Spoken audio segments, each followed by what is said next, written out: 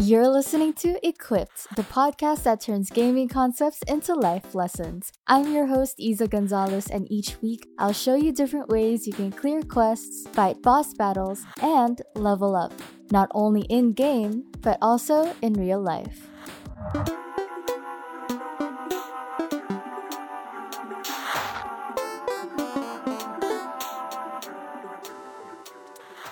What's up, you guys? Welcome back to the show. Thank you so much for clicking play. I really appreciate it.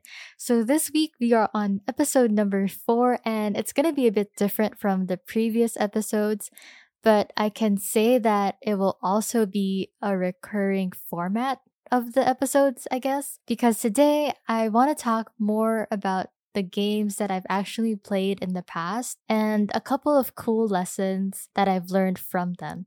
And so you may or may not have played these games, but I still hope that you guys stick till the end because I believe these are lessons that people really need to learn as early as they can. And I personally like to relate as many lessons I can to a game because when I can associate a game with a lesson, a better connection forms in my brain. And because there's a better connection, I remember the lesson a lot more too. So that's sort of why we're doing this now. And so I'm going to try my best to explain the games based on what I still remember.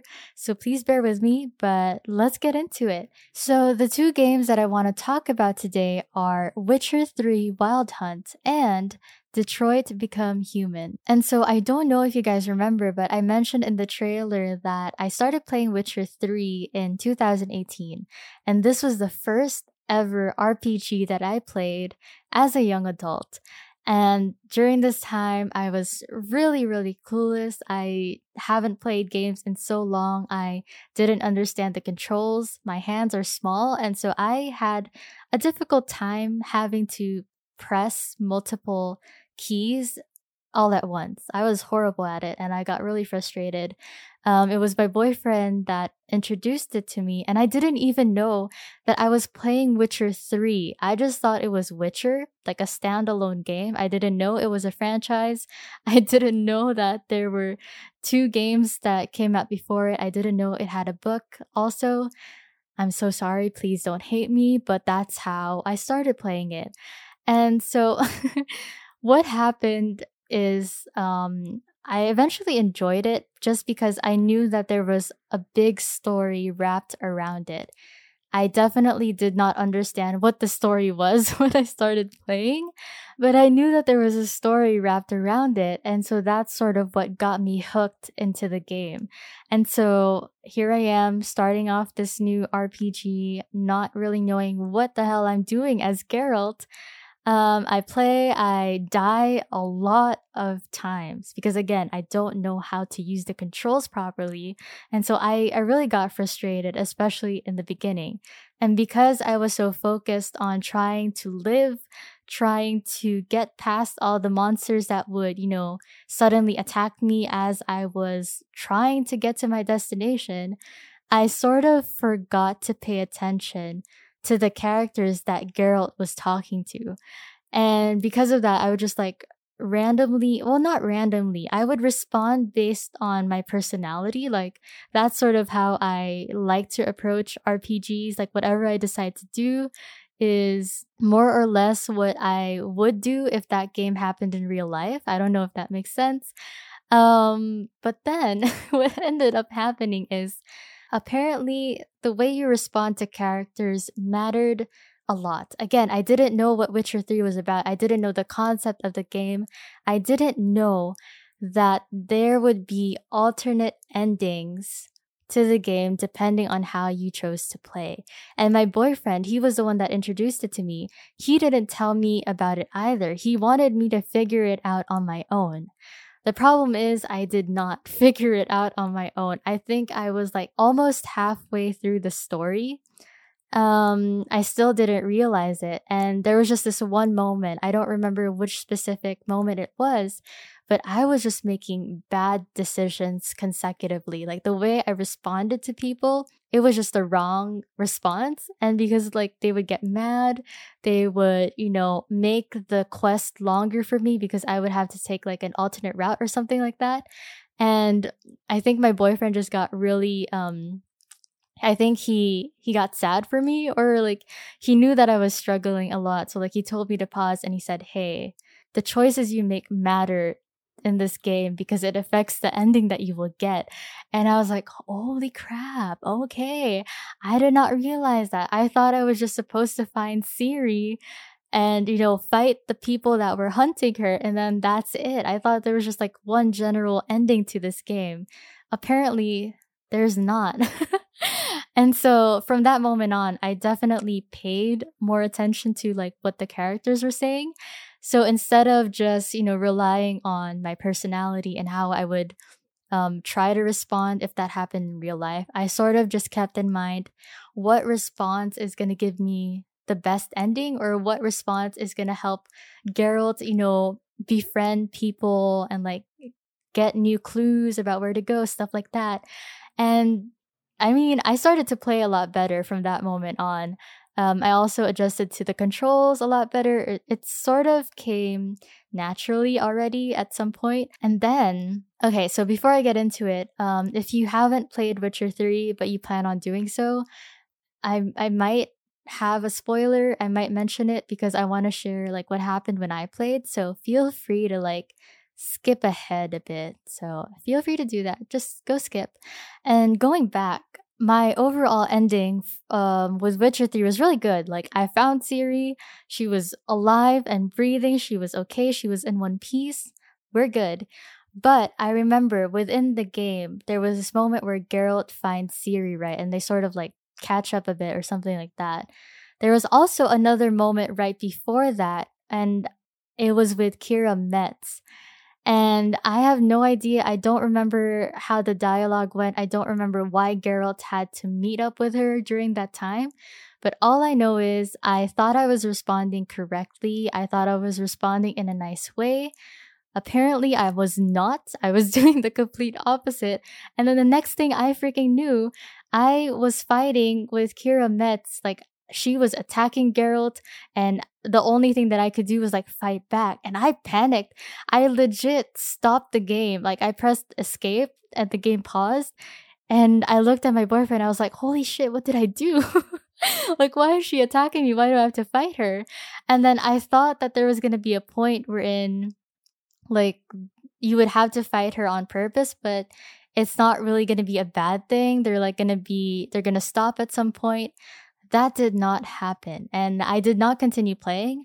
I looked at my boyfriend and I was like, can I please restart this part? Like from the last saved checkpoint, can I please go back and choose different dialogue? I know that my boyfriend was really hesitant to let me because again, that's part of the game, right? You're not really supposed to restart whenever you get a bad response or something. But I feel like he knew that I was gonna get sad if ever Geralt ended up killing Kira Metz or something like that.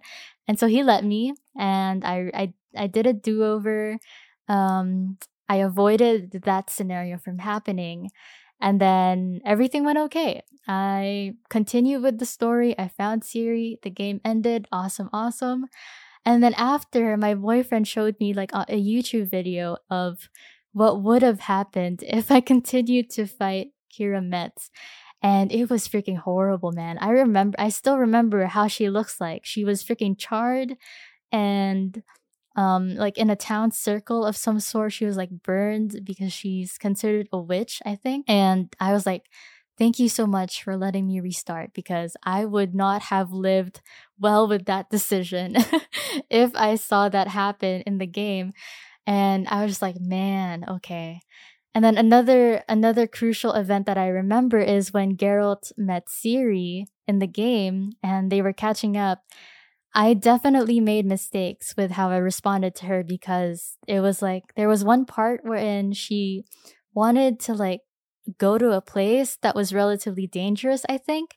And then me as Geralt, as you know, as someone that I thought would be protective, I told her like, no, you can't go. And she ended up getting mad at Geralt, and I was like, holy crap, is that gonna affect my ending? And I was like, oh my gosh. The lucky thing is the choices I made sort of balanced out. Like, I guess the rough estimate is like I made two bad decisions and then two good ones with Ciri, and that's why I still got a good ending. Like, she still lived at the end. So yeah, that's how my Witcher 3 experience went. Definitely stressful, but I really enjoyed the story. I love when things are tied around a good storyline, something that really develops, and there's not that many gaps, there's not that many loopholes of any kind. And so I love that. Yeah. Going to Detroit Become Human. Now that's a different game now. What I liked about that, so Detroit Become Human is basically a game that is set within the city, or within this year wherein there are androids that exist. They're basically robots, and they are sold to humans so that humans can have companions, or like humans can have helpers for whatever it is that they have to do on a daily basis. And with Detroit Become Human, instead of playing one character, you get to play three characters. And it sort of like shifts every time. So, for example, you start off with character A, you play one chapter of their story. So, like, since you have three different characters, you have three different stories you have to go through. And for character A, you finish chapter one. And then after that, you go to character B, you meet them, and then you do chapter one of their story, and then you move on to character C. And so it's sort of that cycle when you just bounce back and forth between each character, and then you see how their stories evolve and progress over time. Also, just like a side note, freaking Jesse Williams is in that game. If you watch Grey's Anatomy, Dr. Avery, that dude, he's in this game. And the moment I saw his face, the moment I saw his character animated, it was so nice. Like, that was the moment I knew that I would enjoy the game. But yeah, anyway, I just really wanted to mention that part. Go check it out. Really, it's the features of the faces are so detailed. It's just so nice to see. Also, like, I didn't get to finish Detroit Become Human yet, so I won't get too much into it. I don't know how it ends. I don't know how well I actually did so far, but it's on my list of games to complete, hopefully by the end of the year, but if not, I'll just try next year.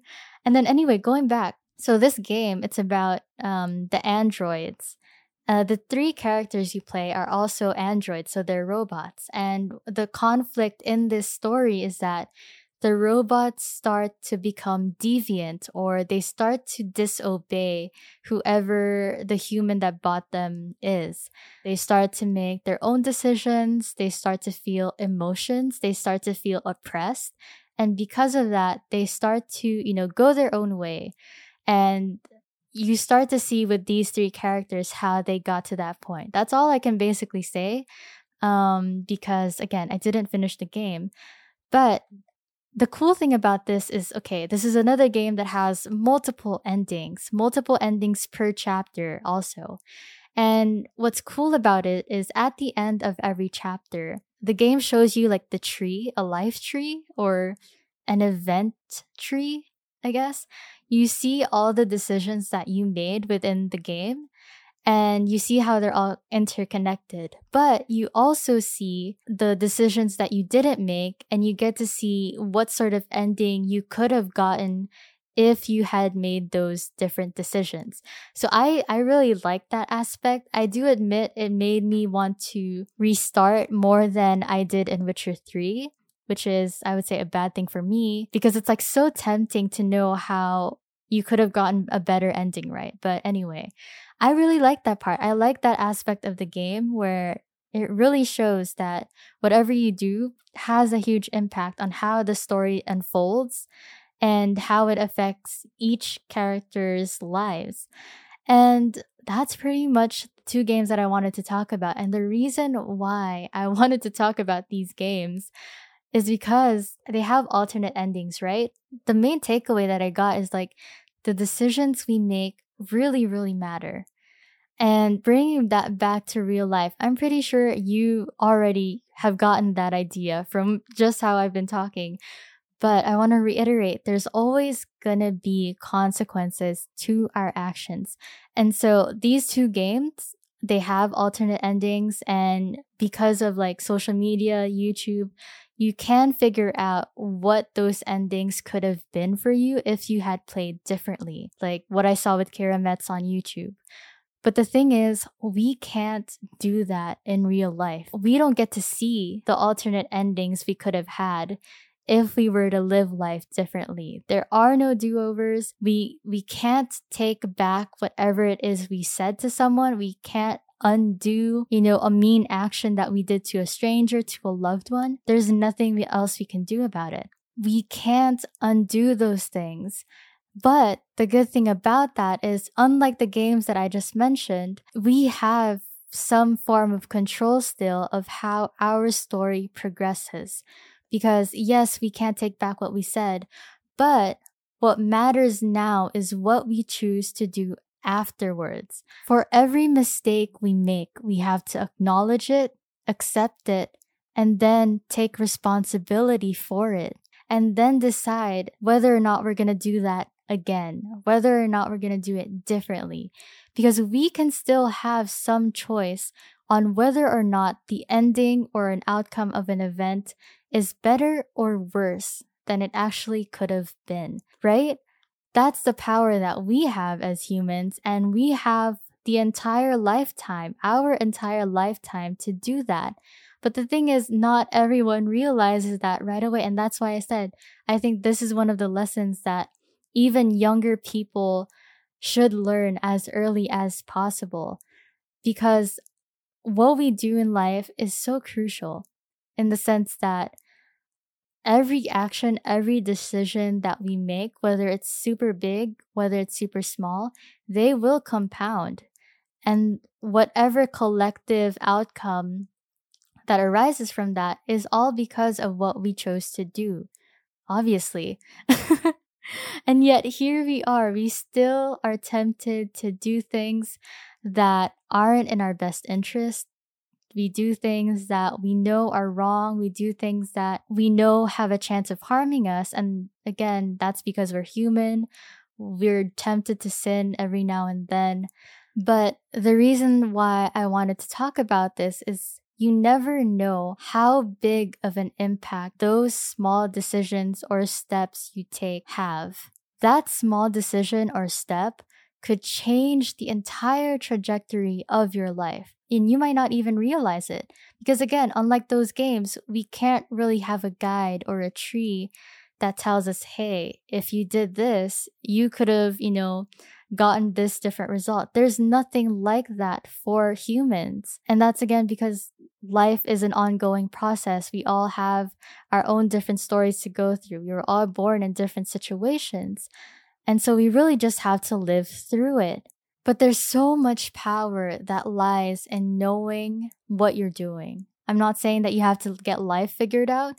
What I'm saying is you're aware about the decisions that you're making and you're able to take responsibility for whatever consequences that arise from them. Yes, you can make mistakes. Yes, you can fail from time to time.